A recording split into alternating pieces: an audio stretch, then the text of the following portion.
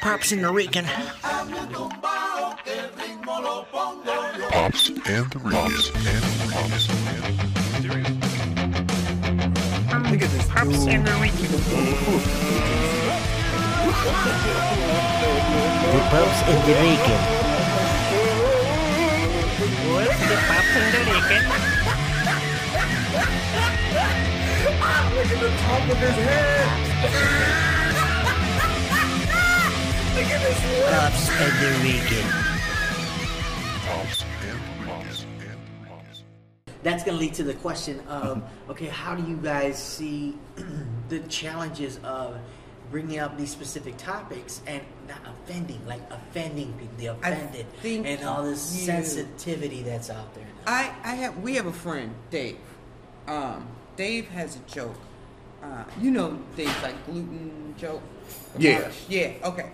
So our friend has a joke about taking his best friend who's white to a Black Lives Matter march for Eric Gardner, the I Can't Breathe. And then he said his white friend was just like, oh, wow, this opened my eyes. I'm going to take you to one of our marches. And he took him to a gluten-free march. Right? Yeah. So he does a joke. The joke always kills. It's really funny. Yeah. Afterwards, this white couple comes up. It's like 6 of them. And the lady's just like, I was extremely offended by the last joke you did, right? And he's like, oh, what joke? And she's like, the joke about the gluten-free. And he goes, really? You were offended? And she goes, my husband, husband, because she was with her brother. My husband is a New York police officer. So he's like, okay. So, he knew the guy in the Eric Garner. And Dave's like, okay. And so she goes, so be careful. You never know who's in the audience. And he's like, what? And that joke completely is not about anything. And it's not about if I think Eric Garner is guilty or if that guy is guilty. I didn't say anything about. I could have literally plugged in any march. I could have said anybody. Right. I did not say, you're at the point you just had to find something wrong with it. I didn't say anything about police officers. It's a joke about gluten, because he goes, I don't even know what the fuck gluten is, and pumpernickel is killing you guys, and nothing about it. And it's like at a point where I think that you either have to be funny or you have to try not to be offensive. Right. And I think I think it's like George Carlin said that, if you are not actively crossing the line, and then there's no point in doing right. Right.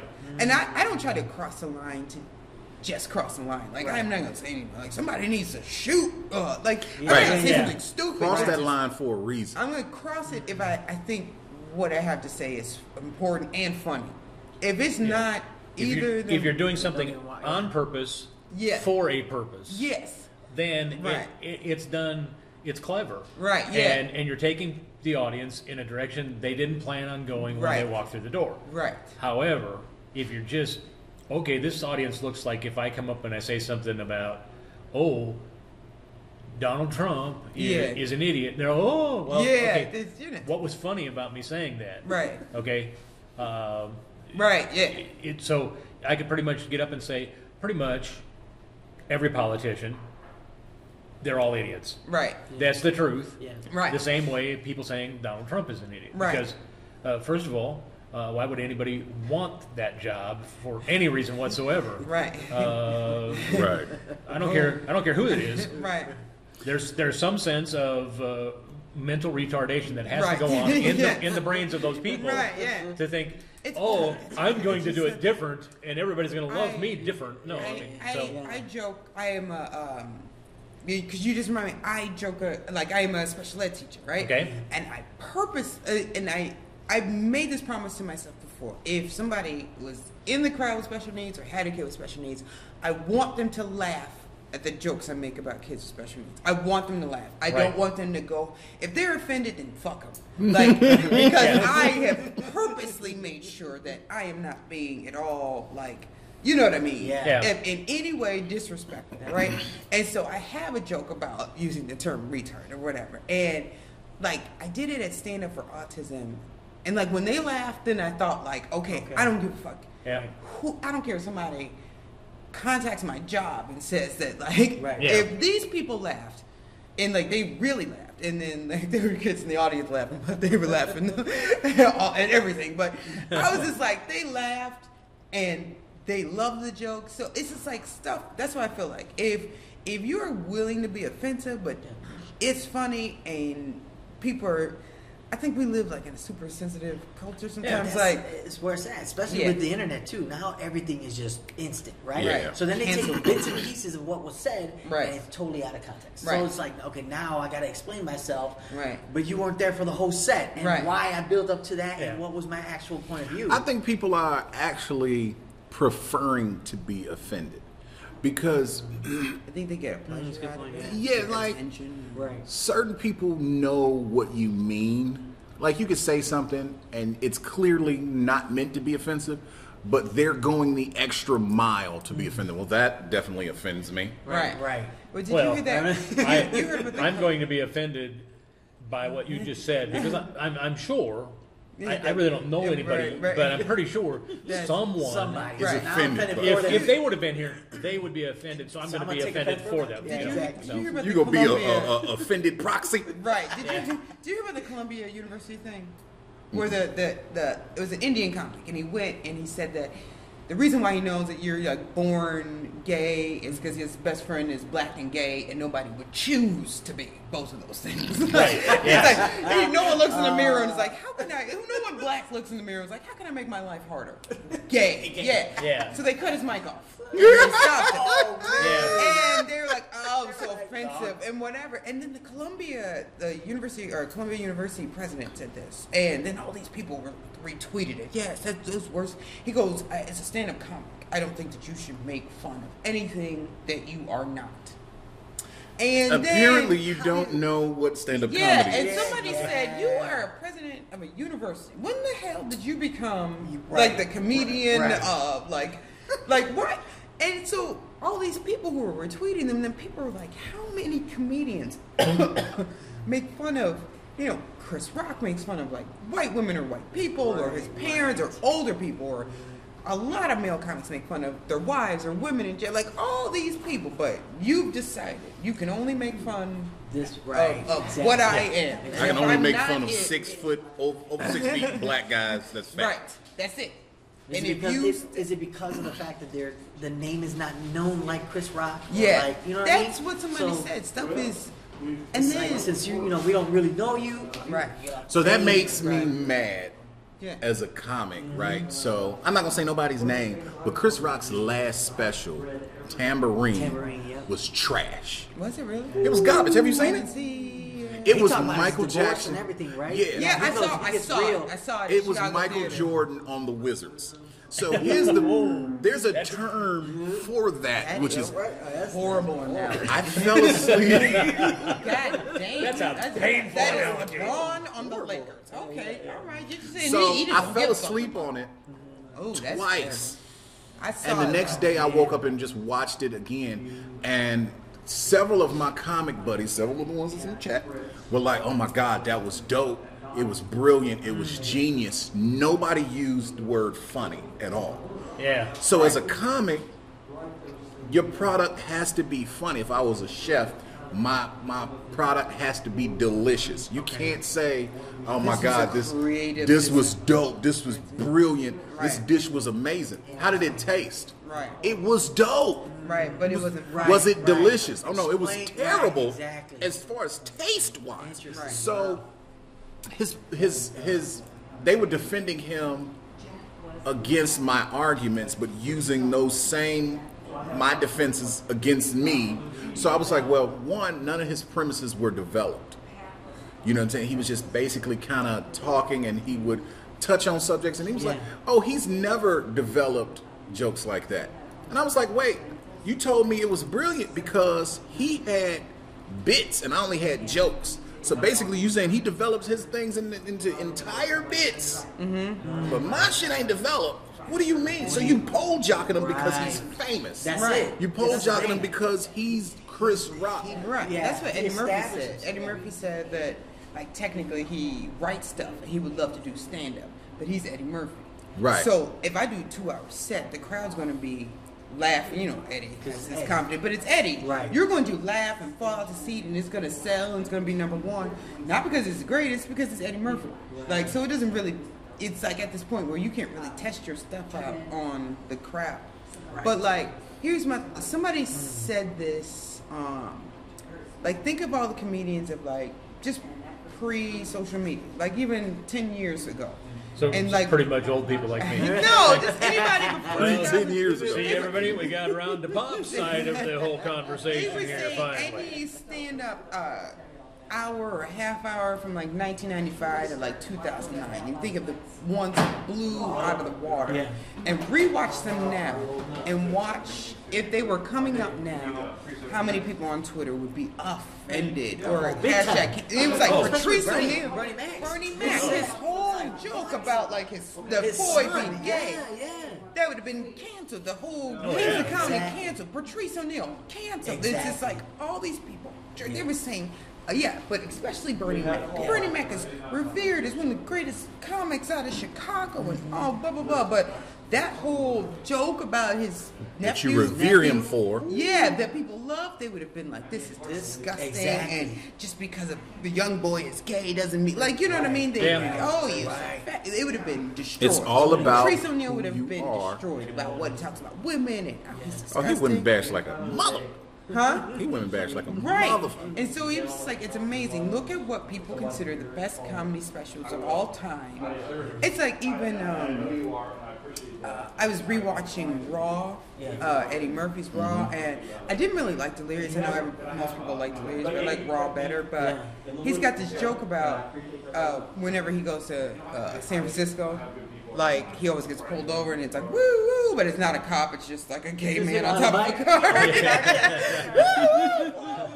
it's just like and I was just like, oh god, like it's funny, but I'm like, I know 100% because he doesn't say gay, he says fag, but like that he would have been torn apart. He would have been torn, and everyone would have been like cancel Eddie. That's why the thing that kills me is when you take the mindset of today, where it's a recreational offense is the thing. Everybody wants to be that's offended. the fun thing to do. We're doing I like that recreation. term. Right. And when you look back at comedy that just killed in another time frame, and people today, they want to, not only do they want to totally blast that comedy, but then they want to erase the fact that the comedy happened, and because it happened back then, we need to kill their career at this point moving forward. We're going to demolish them. You know, and it's just like you're the same people who, when you were a teenager, cried tears of laughter at these jokes, and now you're like, I'm offended. I'm so offended, but. When we were 10, 9 years old, we all were dying laughing at Eddie Murphy. We were dying laughing at Eddie Murphy. You brought up Bill Cosby a little bit ago. Has he done stuff that has ruined him in today's marketplace and put him in jail? Yes. He's still one of the funniest comics in the world. His writing and everything that he did and his presentation, that stuff, I grew up and I was like, I want to write in such brilliance that you take a story and you have punchlines in the story, and it's a brilliant approach to writing and he was comedy. Good at that. And he was excellent at it. Yeah, he is the best at it. Like for me, I know you know this. The person I wanted to be was Roseanne Barr. When I was a kid, I turned to HBO. I didn't know who she was. My dad was like, "I'm turning whatever." And her first joke to open, I don't even know what special it was. She said something about like, since moving to Hollywood, they see I need to be more feminine.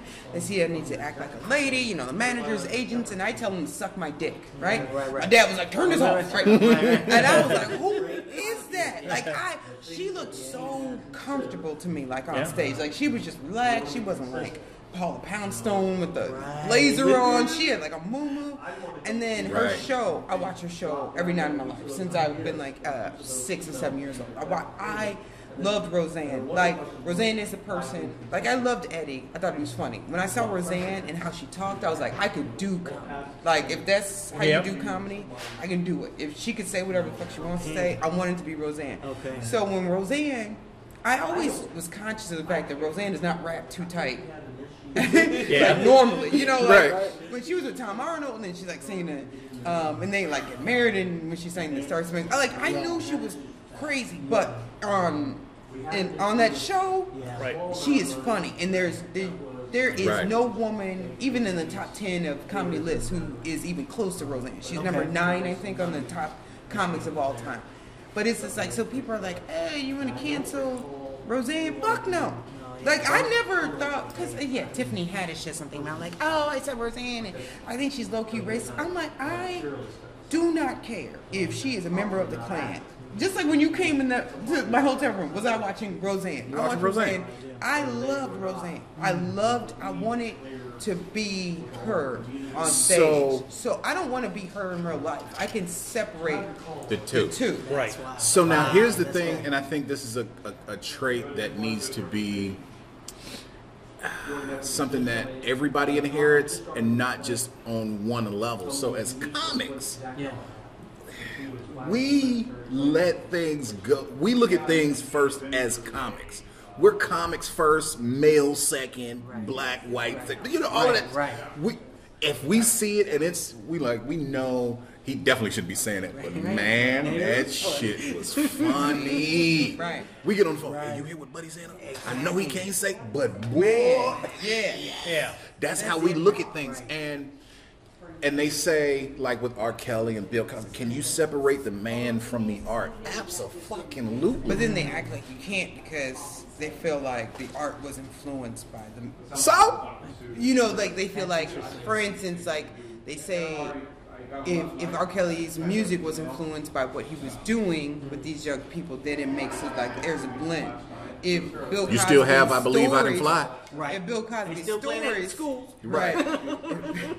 It was so funny. It's so inspirational. There's a comedian. Nobody listens to I Believe I Can Fly and say, I'm going to go fuck children. Right. There's a comedian. He's a preschool teacher. He said his kids love the song. So he closed the door and was like, okay, I'm going to play the song, but don't tell nobody. Don't tell nobody. This is so funny. Right. Everybody's like, why can't we say? Nah, How just can't don't we worry listen about to it. this anymore? He recorded this song 20 years ago. Right.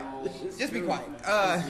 Right, which is crazy, yeah. So you have to be able to separate the two and accept the good that they've done, regardless. Because if you build a house for orphans and then you go shoot a bunch of people, those orphans still got a place to live. Right.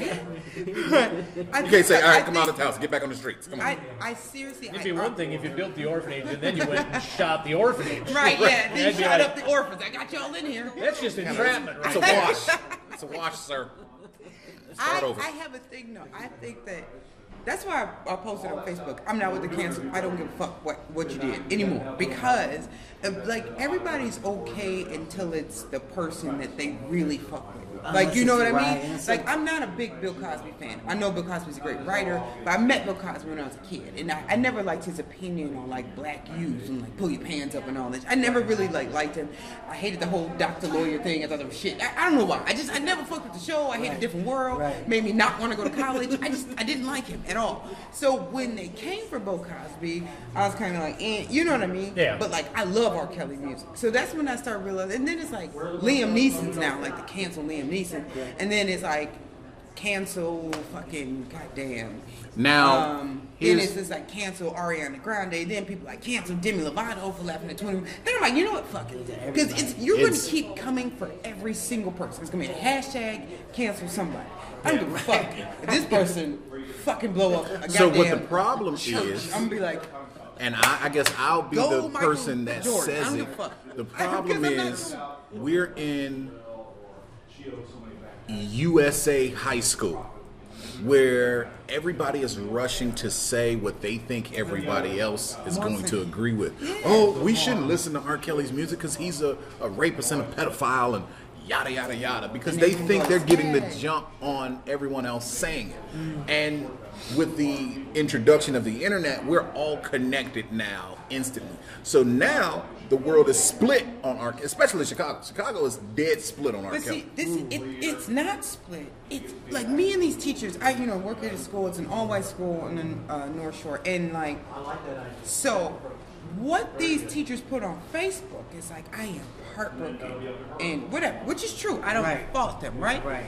But then, when we're sitting there at the table, and this teacher was like, I was working out this morning, and R. Kelly's "Feeling on Your Booty" came on, and I turned it up. I love that song. And it's just like, there's generations that are here because of him.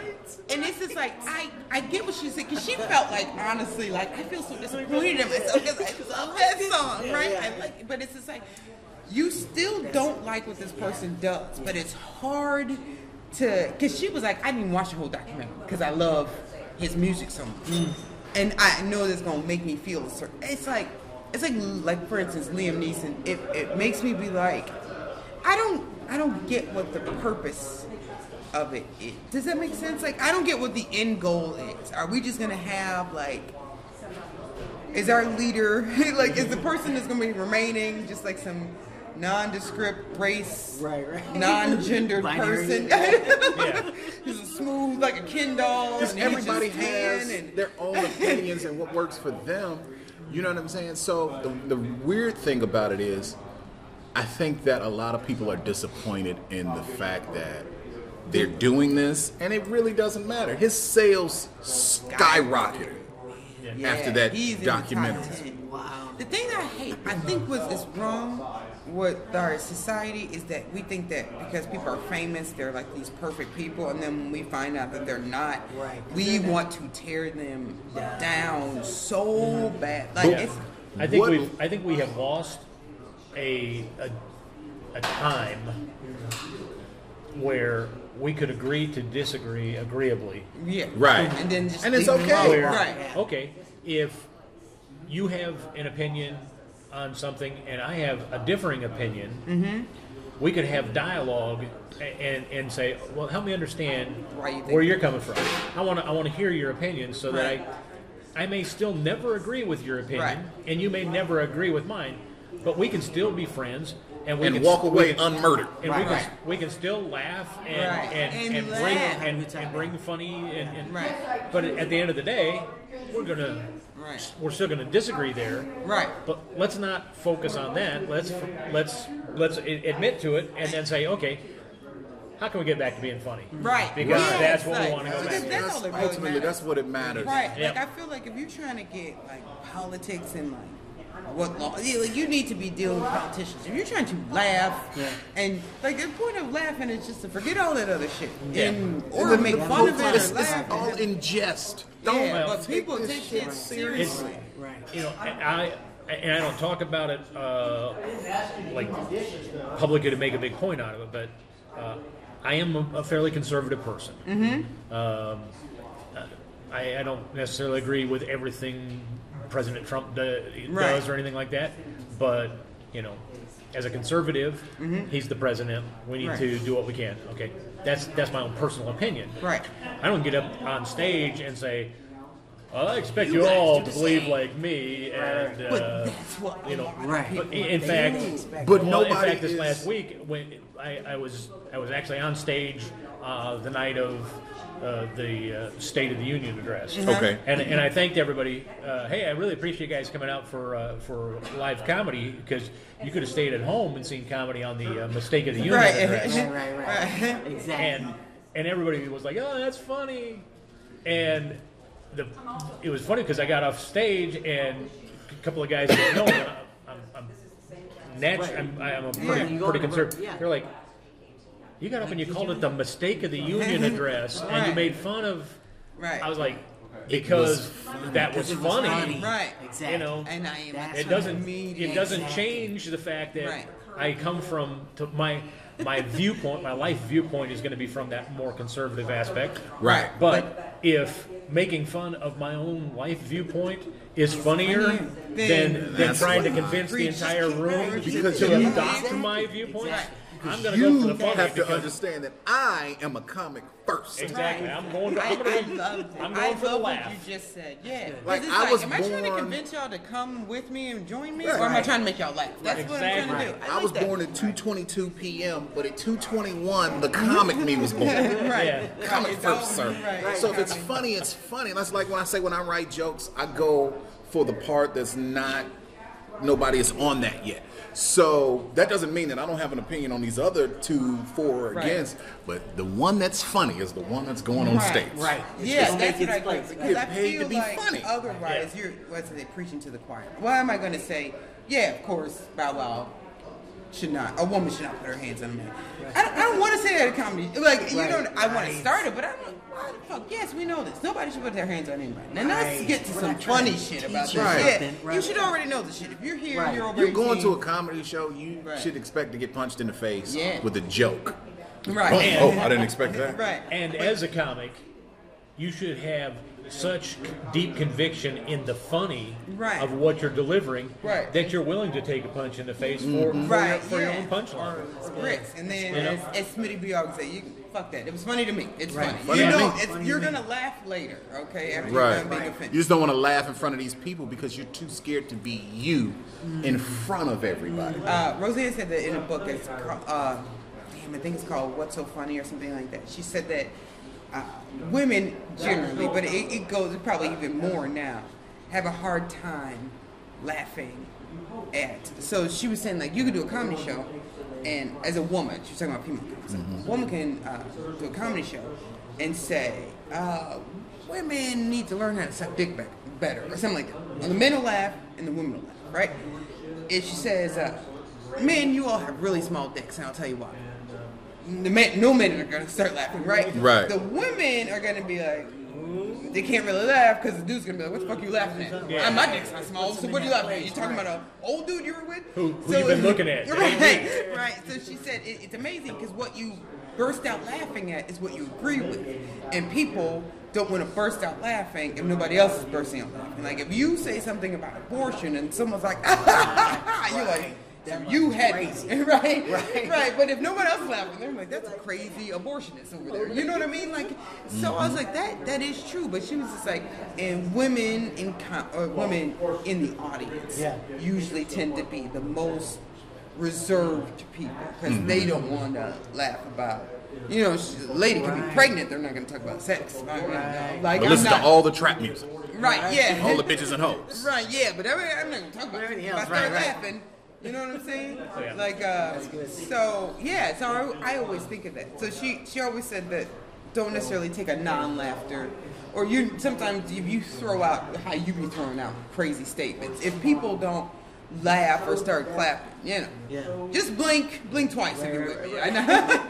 I know you're with me. I know you heard me. I mean, give me a nod. Give me a right? nod. Have their reasons why they don't want to laugh. If you're with me and you agree with me, you just keep breathing. Right? Yeah. If- I'm breathing. Yeah, Right. if you don't agree with me, go ahead and stop breathing now. Right. I had a lady leave a Hold show. about 3 minutes. She walked out of a theater in the front row because, and it wasn't even, so here's what happened. I went up maybe 5th, 6th, I don't know. But several of the comics that went up before me, including Leon, spoke about domestic violence. And I don't know what exactly they said, and I know everybody wasn't for domestic violence or whatever the case may be. I get up, and all of a sudden I say one thing about domestic violence. This lady loses it. Right. I move on. She's still going nuts. And I'm like, lady, shut up. Because you're ruining the show for everybody else. And you're going to get the shit beat out of you eventually. You just keep talking. So finally they came in and got her. But I was like, lady, it's not that serious. So obviously you've been beat before. You've been a victim of domestic violence. I know somebody that has. And the entire room can see why. You are She was, but the entire room felt like she was going entirely too far. I guess it's probably because you start. See, domestic like that stuff. I think what offends people, if it can't be seen on the outside. I think some of that stuff people take too like if you are talking about women, you know I'm a woman in the audience. Talking about black people, you know I'm black. But if you're talking about domestic violence, nobody knows unless I stand up on the show and be like, oh, I'm done. Yeah. So she might started to take it like. My comment was, hitting a woman isn't right. I don't believe in hitting a woman. I think it's not effective because they're more ticklish than anything. Yeah. I was the only person that said anything like that. Everybody else was like, hitting bitches, not hitting bitches, whatever. Right. And all of a sudden she was like, you ain't, fuck you. And you ain't. I'm like, really? I'm talking about tickling them. Right. Right. The fuck? I was like, well, it's apparent that you got. Just last week, somebody wrapped me in cellophane and then tickled me, and it was just so abusive. Like, because I she's do like, don't take me to that place. Don't take me to women, I can't go back women and are terrified of being tickled. Women, You can beat the crap out of me if you want. Just don't tickle me again. mentally they're prepared to be punched in the face over being tickled. Yeah, tickle Like, guys. don't fucking tickle me. You tickle somebody, they run So in traffic and okay, fucking highway. I don't want us to run out of time because I know Okay. I know you guys Yeah, have to you guys prep got for a some- show tonight, and but we appreciate you taking the 100%. time to give This us. is great. I love doing podcasts. This has been phenomenal. Yeah. In fact, because we had two guests, we may split the show and do two segments. So we have That's what's up. we have 2 different weeks of shows. But before we go, I want to ask both of you, what in your time of doing comedy, what's the best advice that somebody gave to you to push you towards towards the goal for your career? What's the best advice on comedy that you've been given by anybody, whether it's another The comedian best or somebody advice else? I was given, and I think is very basic advice, and I think the new generation in Chicago didn't get this advice, or they don't have the benefit of this. But I met D. Ray Davis in Door 21. He probably don't remember this. In maybe 2001, 2002. And I was like, hey, you know what? I'm thinking about doing comedy. What advice would you give me? And he said, do a lot of open mics. There's a mic there, perform. And I think that by far is the best advice you can give anyone, because there's no book that's going to tell you how to do comedy. Right. You have to bump your head a lot because technically you're in the dark and you got to feel around and say, okay, here's the doorknob. I got to open it. So when you do that, you're training yourself to know better, and you got to watch comedy. You got to be at all of the shows. If you ain't got nothing to do, you need to be at a show watching. What are they doing? Yeah. How are they doing it? Yeah. Like just like if you were trying to, lose weight, exercise and whatnot. When you go in the gym, most of the time you're not paying for a trainer. You got to watch what somebody else. Oh, that's how you do that. Oh, okay. Right. I was doing that all wrong last Right, week. Okay. exactly. So you have to be at all the shows. If they gotta sign up, when they gonna let you go up, go up. Some people, like I don't know if you know Mia, but Mia refused to get on stage. Yeah. She wants to be a comic, and she just refuses to go up. I'm like, hey, if you I don't, teach adults stand-up. They refuse to do an open mic. What? It's like learning to swim on the side of the pool. Like at some point, you have to jump in. Right. Like, I can teach you this stuff. exactly. At an open mic. And she was like, well, I'm scared, and I got real bad stage fright. You're supposed to have that. Right. If you don't have that, then you should. Like the times that I've bombed, I was You had so completely much confidence. I was like, oh, this is gonna be amazing. I'm dope. I killed my first show. I'm dope. I am dope. It's Got kind of up like there. saying it's kind of like saying I want to be a bodybuilder, but I don't want to go to the gym and lift weights. Right. Yeah. You Puts me gotta on. Do work. Right. You gotta do that.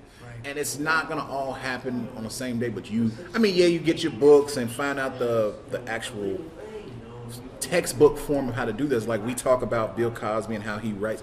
It's an art form, but there's an actual formula to what he does and what all of it. So we may not know how to put it in writing. Right.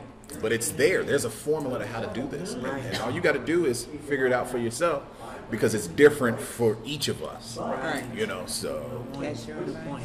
So what's the best advice somebody gave to you? Don't be fucking these comics. Right, no. Yeah, after I fucked like 12 of them. No, he's like, oh, well, Jesus. I guess I tried to, I spent a lot of time trying to probably be more like who I thought was funny instead of being like myself. I have a very different background, not just from black people, from people. So I tried a lot, especially being with Hannibal, and I realized that Hannibal does like 10 minutes of his set in auto-tune. Like, okay, if he can do this, like, not like I want to do, but you know what I'm saying? Like, there's an audience, I can be myself, and whoever, like, fuck with it. But I think, like, the coolest advice I ever got, you know, like when you ever ask somebody for advice and then they just say something cool and shit like that. And when I was at Chicago Theater and I got to open for Dave Chappelle, and we were backstage and he was smoking a cigarette, and I wanted a cigarette so badly, but I was just like, I literally said that. I was like, damn, I wish, like, I want a cigarette too or whatever. And Dave was like, all you have to do is get famous, and you can do whatever the fuck you want to do and say whatever the fuck you want to say. Watch me, right? And then you went out. And his opening joke is, why do these white kids keep shooting up schools? And they just all start laughing. And I'm like, that's so crazy. Because he just said it, and he smoothly went on stage. And it, like, the room is tense because he said this. And I don't even remember what his next following line was, but it hit so hard that, like, and I'm like, this is Dave Chappelle, and he's super educated. He's raised by teachers, like, so he's never going to throw out a line like that and not come back with something that he's thought of. Like, didn't you say he writes 40 different punchlines? 40 punchlines for his joke, for his premises. Yes, and so he hit something, and it wasn't just a typical, like, oh, what's wrong, like white kids versus black kids, stuff like that. He started talking about the stuff in Florida, and he went into like all this other stuff, and he closed with going back to you know, school shootings and stuff like that. And I thought, like, he's opening a set about school shootings, and he's got the crowd like dying laughing. Like, he's literally saying what he just said, which is, I'm saying whatever I want to. He didn't add in the fact, we know the fact that he's smart and he's coming up with 40 punchlines. So he's not. Right, he put in the work. It's thought through. Right. Like something just random. So I guess, like, rounded up, besides that being famous, you can say whatever you want to. There's, you know, the dude, I don't know if you know him by name. He does the Sonic commercials, him and another comic. His name's TJ Jagodowski. And he used to be my improv teacher. And so he had this theory that he had heard, not necessarily from Dave Chappelle, but from somebody who worked with Dave Chappelle. And they call it, like, third thought or third afterthought, which is kind of like what Dave Chappelle's doing, but he's doing 40th thought, which is like, if you think of a joke, even if you're just like, oh, did you see the news of Donald Trump or whatever, your first punchline is what 99% of the audience would come up with, right? That's going to be the most pedestrian. Yes, that's easy. Your second one, maybe 50%. Your third one, maybe 15%. Anything after that is elite comedy gold. So if you constantly think about, like, I'm throwing away my first three jokes, or not the first three jokes, but first my first three Yeah. punches to this, I'm just throwing them out. And then I'm going with stuff after that. That's when you are elite, because then people are like, oh, I would have never thought of that. Yeah. Like, I thought he was going to say, you know, because they were saying, like, how many comics, you know, Donald Trump looks like a Cheeto, you know, something like that. Like, that's 99%. Everybody is saying a Dorito, that's on 50%. Facebook. That was not a Facebook post or a meme. Like, you gotta go. To be honest with you, deep. I think that's what's going to distinguish us from internet comics. Internet comics are saying what everybody else is saying. Yeah, they go with everything, and that's and the it's easy just, punchline. it's all Get the quick pander. pedestrian punchline out there. Yeah, right. That's everybody. That's what they were expecting you and to move say. on, you know. That's Yeah. very. But you us, are very forgettable. we'll say something on stage, and then get off stage and be like, oh, Could have said should've this. said Right. this. right. So that's how our shit develops. So the next time we're like, I'm putting that in there. Right. And it happens over and over. Oh, I should. It's one of the things, you know, well, we've actually talked about, at least on one of the podcasts, Von Each has a book that he wrote called Whack on the Side of the Head. Okay. It's a book on creative thinking. And one of the points that he makes in the book is we are, as a society, we're plagued with the fact that we think there's one right answer. Right. Yeah. That's how we talk. Yeah. And we find one right answer, and we're like, okay, we that's got it. it. Run to the Let's stage. go, Right. yeah. But the reality is, in just about every situation in life, there are many right answers. And if you can find as many right answers as possible, and then you can select the best of the right answers, Right. you're going to be that much farther ahead of the game. Yeah. And so when you think of Chappelle's approach of 40 punchlines, That's just Man, then he Right. can sit back and go, I can okay, think of out more of the than 40, Right. out of the 40, which is the best of the Right. 40, then he hits this with that line, and everybody goes, wow, that's freaking gold. Right. It's brilliant. And then you and do it it so is because much. he's done the work. It's Right. now, it's not happening when you leave the stage. It's happening while you're stage. saying the first punchline, and you're like, oh, let me say this. Wait, Right. when he did that bit where he started at the end of the joke, Yeah. and then was like, okay, later on, I'll tell you why I just said that. Because he led with it. He led with the punchline. Boom, hit him with the punchline. Everyone's like, okay. He's like, it's going to make sense, later on. And then he was telling the joke, and it came back to that. It was like he started with the punch rather than, setting it up. And you know what's Right. weird? I'm like, you're at a point where he's thinking stuff Like, that's just out the oh, whole phew, list phew, out the yeah. When he said that, this is what distracted me, right? I write my jokes backwards as well. So I'll write the punchline and find a reason to say that Find a punchline. reason to say it. Yeah. And I was like, I do that same this shit. and that wild. And then it was like, and I kicked her in the pussy. I was like, motherfucker, he got me. Right. Yeah. I wasn't even thinking about that. I'm Right. still sitting on, I write jokes backwards as fuck. Right. Still, And that's wow. That's awesome. So what you're saying is Dave Chappelle stole your method of Right. writing. He Yeah. stole it from me. That was me first. Jesus, like, I know he was doing it at 15, but it was me. Me first. right. Yeah, that happens all the time. Oh, and also my other bit of advice, I think Eddie said something like this, like, he never wanted to be, how a lot of comics are depressed, depressed people, or deal with depression and stuff. That's just a real thing. Right. He said that he wasn't that type of person, right? Not like that makes him better, but he wasn't.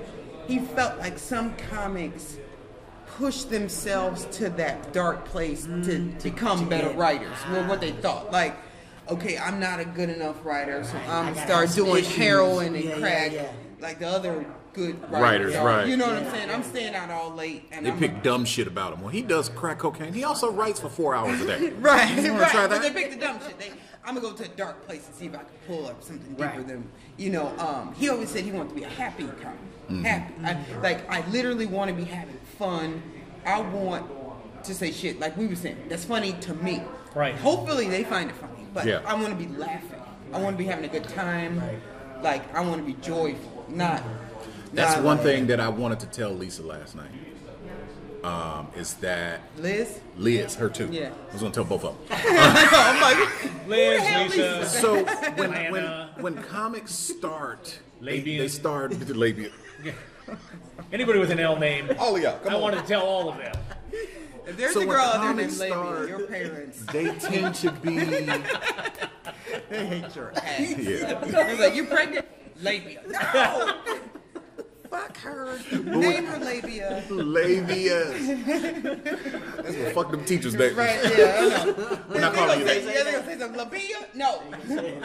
Well, you're gonna be Larry in this classroom. Got it? So when I say Larry, you answer. But I think one of the biggest things the biggest mistakes that new comics make when they come in is that they're too robotic. Okay. They're reciting their jokes. Yeah. And waiting for approval. Yeah. And you have to. It's something that you I guess have to learn or grow into. It has to be a part of you. But if you tell those jokes and have fun with it, and kind of, I don't want to say don't care, because if you're not getting laughs, you're not getting booked. So Right. But you have to have some sort of not Yeah, you caring have to to- find what you're saying, like the creative thinking. If you are too like, I have this joke now, I think I think you have to. Some jokes I could have never written. I had to be on stage and they naturally have. Right. And I could never the organic approach. Yeah, like it has to seem organic. Like it just I couldn't sit home and like. It feels like you're reading it from a teleprompter, right? And you're giving us physical cues as to when the. You know who did that a lot, and I hate it. Chris Boss? Chris Boss? He used to do riddles back when Trauma was hosting riddles on Monday. I don't know. And every time he would tell a joke, once he finished his punchline, he would do this. Just wait, everybody know. Right. And it's almost like. Right. And I was just like, stop doing that. I got my own little rim shot going on in my head, and I'm letting you know when the symbol right. is. And laughing now. There we go. It's like, and laughter. Right. Stop it. It was like nails on the chalkboard. I was like, come on, man, don't do that. Have you ever seen people on stage? I'm sorry, I didn't mean to. No, go ahead. Have you ever seen people on stage who are so committed to their set? I saw, where the fuck was I? I saw a person so committed to their set that I saw the waitress, she tripped and dropped all these glasses. He just kept. So then my mom, right? She called me. He didn't respond. Like, there's a woman on the ground. She cut her hand. Are you not responding to Marvin this? Dixon. Like, I hate people. People are so, just relax and read the room. Marvin Dixon was getting heckled, and he did not stop with his set. I watched him. His set was so like strongly delivered. And he was just boom, boom, boom, boom. And somebody started to heckle him, and he just kept going. Like, nope, you're not. You're gonna stop me. Not happening.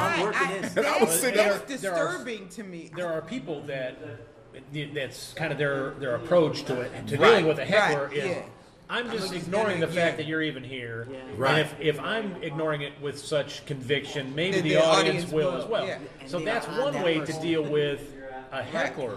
But when you something have an entire happens. tray of Drinks glasses and the stuff, lady starts bleeding and everybody like, oh, are you okay? And then like, That's just so like- then my mom called, right? And I tell my, I'm like, well, fuck your It's mom. one- I'm it's trying to one say thing this bitch to- okay. and it's I'm one like, thing to ignore a heckler, but to ignore the a room. bleeding person that makes me like. You have to that address makes me- certain things. You Yeah. have studied your set so much, and you aren't letting you're not leaving yourself room to like. Yeah. Like you to could breathe. possibly get a joke, Yeah. not like saying you have to make fun of it, but Right. you could be like, "Are you all right?" You know. Yeah, they definitely Fuck this firing her. carpet. Yeah. Right, exactly. If you need a job later, Somebody I tripped can- her. you Take can that out, say check. anything. Like, but like that person's set was over. That happened in the first like 10 seconds, but that person's set was over because the audience was kind of like, "Oh man, this person didn't even fucking care." Yeah, this fucking weirdo. I don't want to listen to you. You see her dump a bunch of drinks. You're just like, you get a free drink, Right. As long as you can lick it off the floor. Right, yeah, something like that. Hey. It's carpet. I know You it's know, gonna take you. carpet, it's But gonna- yeah, Suck it up. make somebody. That straw's not gonna work, man. That straw's not gonna You work. can move off. Yeah. Because what happens is I don't the think that focus people just can was do like, that. Yeah. whoop, whoop. So now you telling jokes and hoping that focus, you have to control that. But I think people are scared to be on the fly, like how you just said. Well, Just and say something really. I feel like no matter what you say in this situation, you will get a response. or Yeah. something. yeah. Some people will relax. Okay, Yeah, he saw that too. But and I will say because we talked a little bit about you starting out with improv. Yeah. Doing improv. That's one of the things that helped me to be in the moment. In the moment. Yes. To where Yes. I didn't have something prescribed if that happened. Right. But because I have done improv, Right. when something happens, you're like, okay, I'm going to accept That's my that. wheelhouse right here. I'm going to accept it, Waiting and on I'm going to do something with it. Right. And so I'm gonna you leave. keep I'm like, Yes, rolling. and this Right. mug right now. And Right. I think a lot of people that's where if you fear- got young comics like you were saying, they're up there reading cue cards. Yeah, Right. they are. They To the they're point not where stopping. sometimes it's almost like they're reading cue notes up, cards. too. Yeah. They're reading cue cards from somebody else that wrote that. They didn't. It's like they're delivering something they didn't even write. Right. Right. Like, don't you have any emotion towards And what I'm you're like, saying? what's What is your the fuck is this? Yeah, like, are you upset But you about have this? to. Or- But also, I don't think that, we seem so much like finished products that it seems like there's only one way to be a comic. And like I was saying on the ride up here, there's certain qualities. There's like thousands of boxes you can check. Not all of us possess, the same qualities at a certain level. Some of us are checking other boxes. You're not on the same journey. You know, so you have to really be looking at, you know, right now you starting off, this is your first day, you got no boxes checked. You know, your first box is get on the stage. Get on stage. It's probably the first box is you probably want to write 3 minutes. Right, some jokes. You got some jokes, right? You know, but you got to check all of these boxes, hit all of these milestones, and be like, okay, this is something that's good about what I do, and these other boxes are empty, so I'm terrible there. So you got to start checking those boxes. But there's thousands of boxes, and you've been in comedy for 10 years and may not have some simple boxes checked, but it works for you. Right, that's true. You know, so. And I say to young comics all the time, write some jokes, and then get on stage and deliver. And I always go back and clarify this. Write some jokes.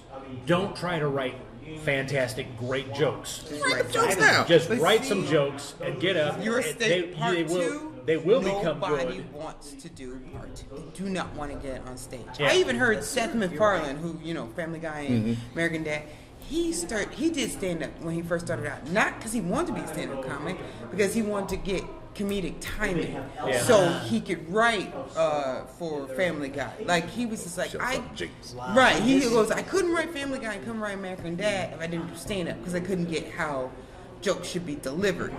So once I get comedic timing well, then he's like, it's different for comedy movies than it is for cartoons or whatever. Like, I wanted to make a sophisticated enough cartoon where I had the timing down, so that's why I started doing stand-up. But like I said, I teach adults who, this is week 7, they have not gone to do stand-up yet, and they have a show at the end of class. They haven't, and I keep telling them, and they, no, because I'm like, we sit here in class, it's this light in class, and chairs are sitting there. It's totally different in a bar where people are ordering drinks. Yep. The TV's on, and you realize that you got to project your voice to the back of the room. To the back of the room. You have to get people's attention. You have to walk around. You have to make eye contact with people you've never seen before. The first time that I did Comedy College, which is a class on stand-up comedy that I do, the first time that I did it, I said it to everybody that was wanting to come to the class. Okay, we're going to have the class, and then we'll do a showcase. Oh, I don't really want to be part of the showcase. Right. Okay. Here's the deal. Here's the deal. You can take the class. Why are you paying for this? You can take the class for $85, and that includes the showcase. Or you can take the class and not have to do the showcase, but you're going to pay $250. Tell me people didn't pay the $250.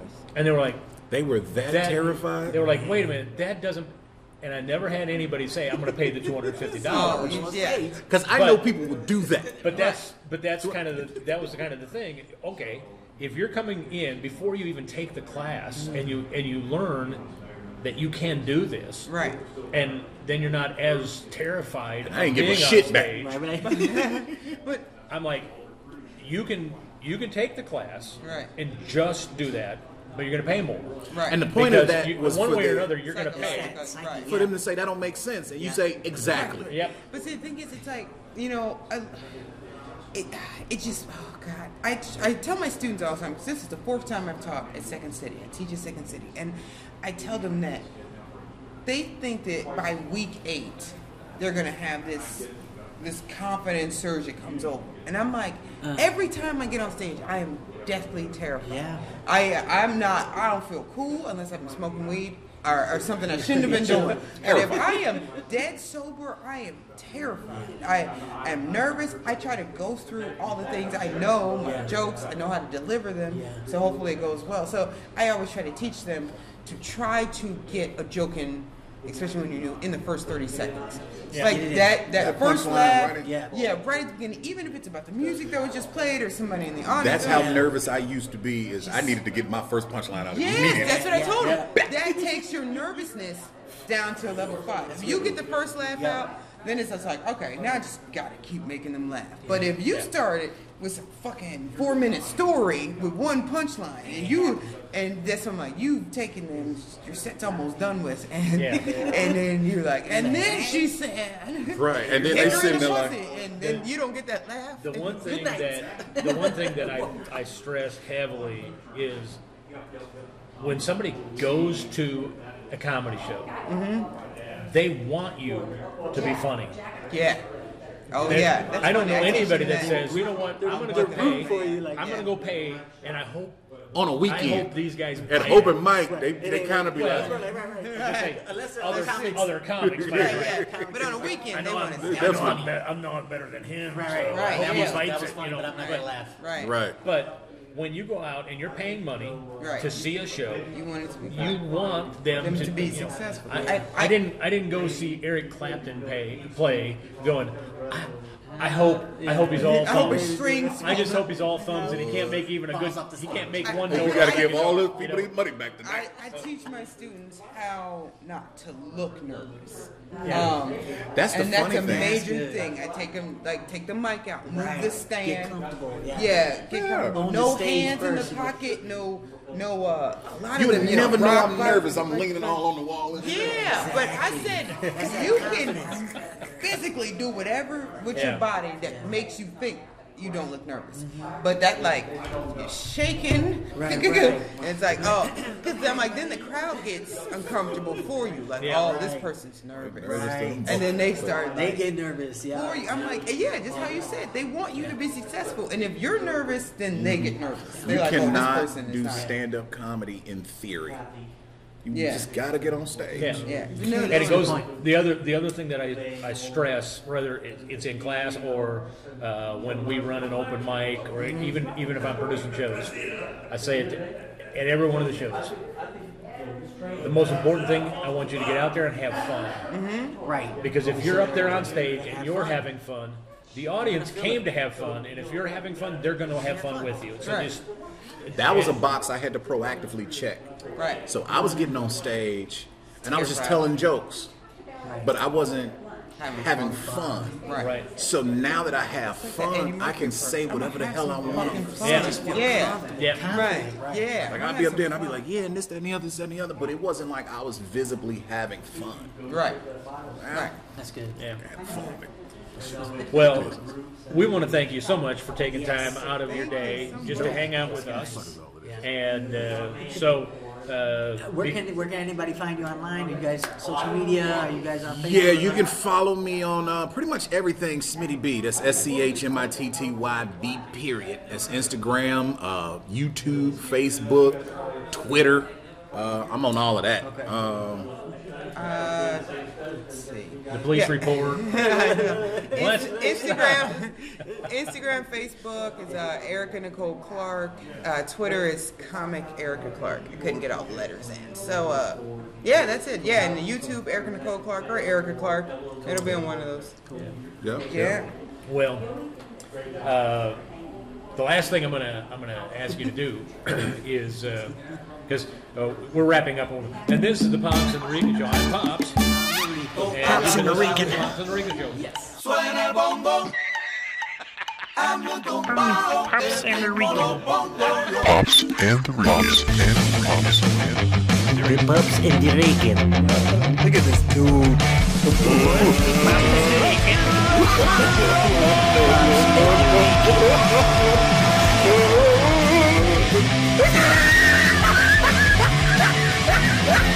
Look at the top of his head. Look at his lips.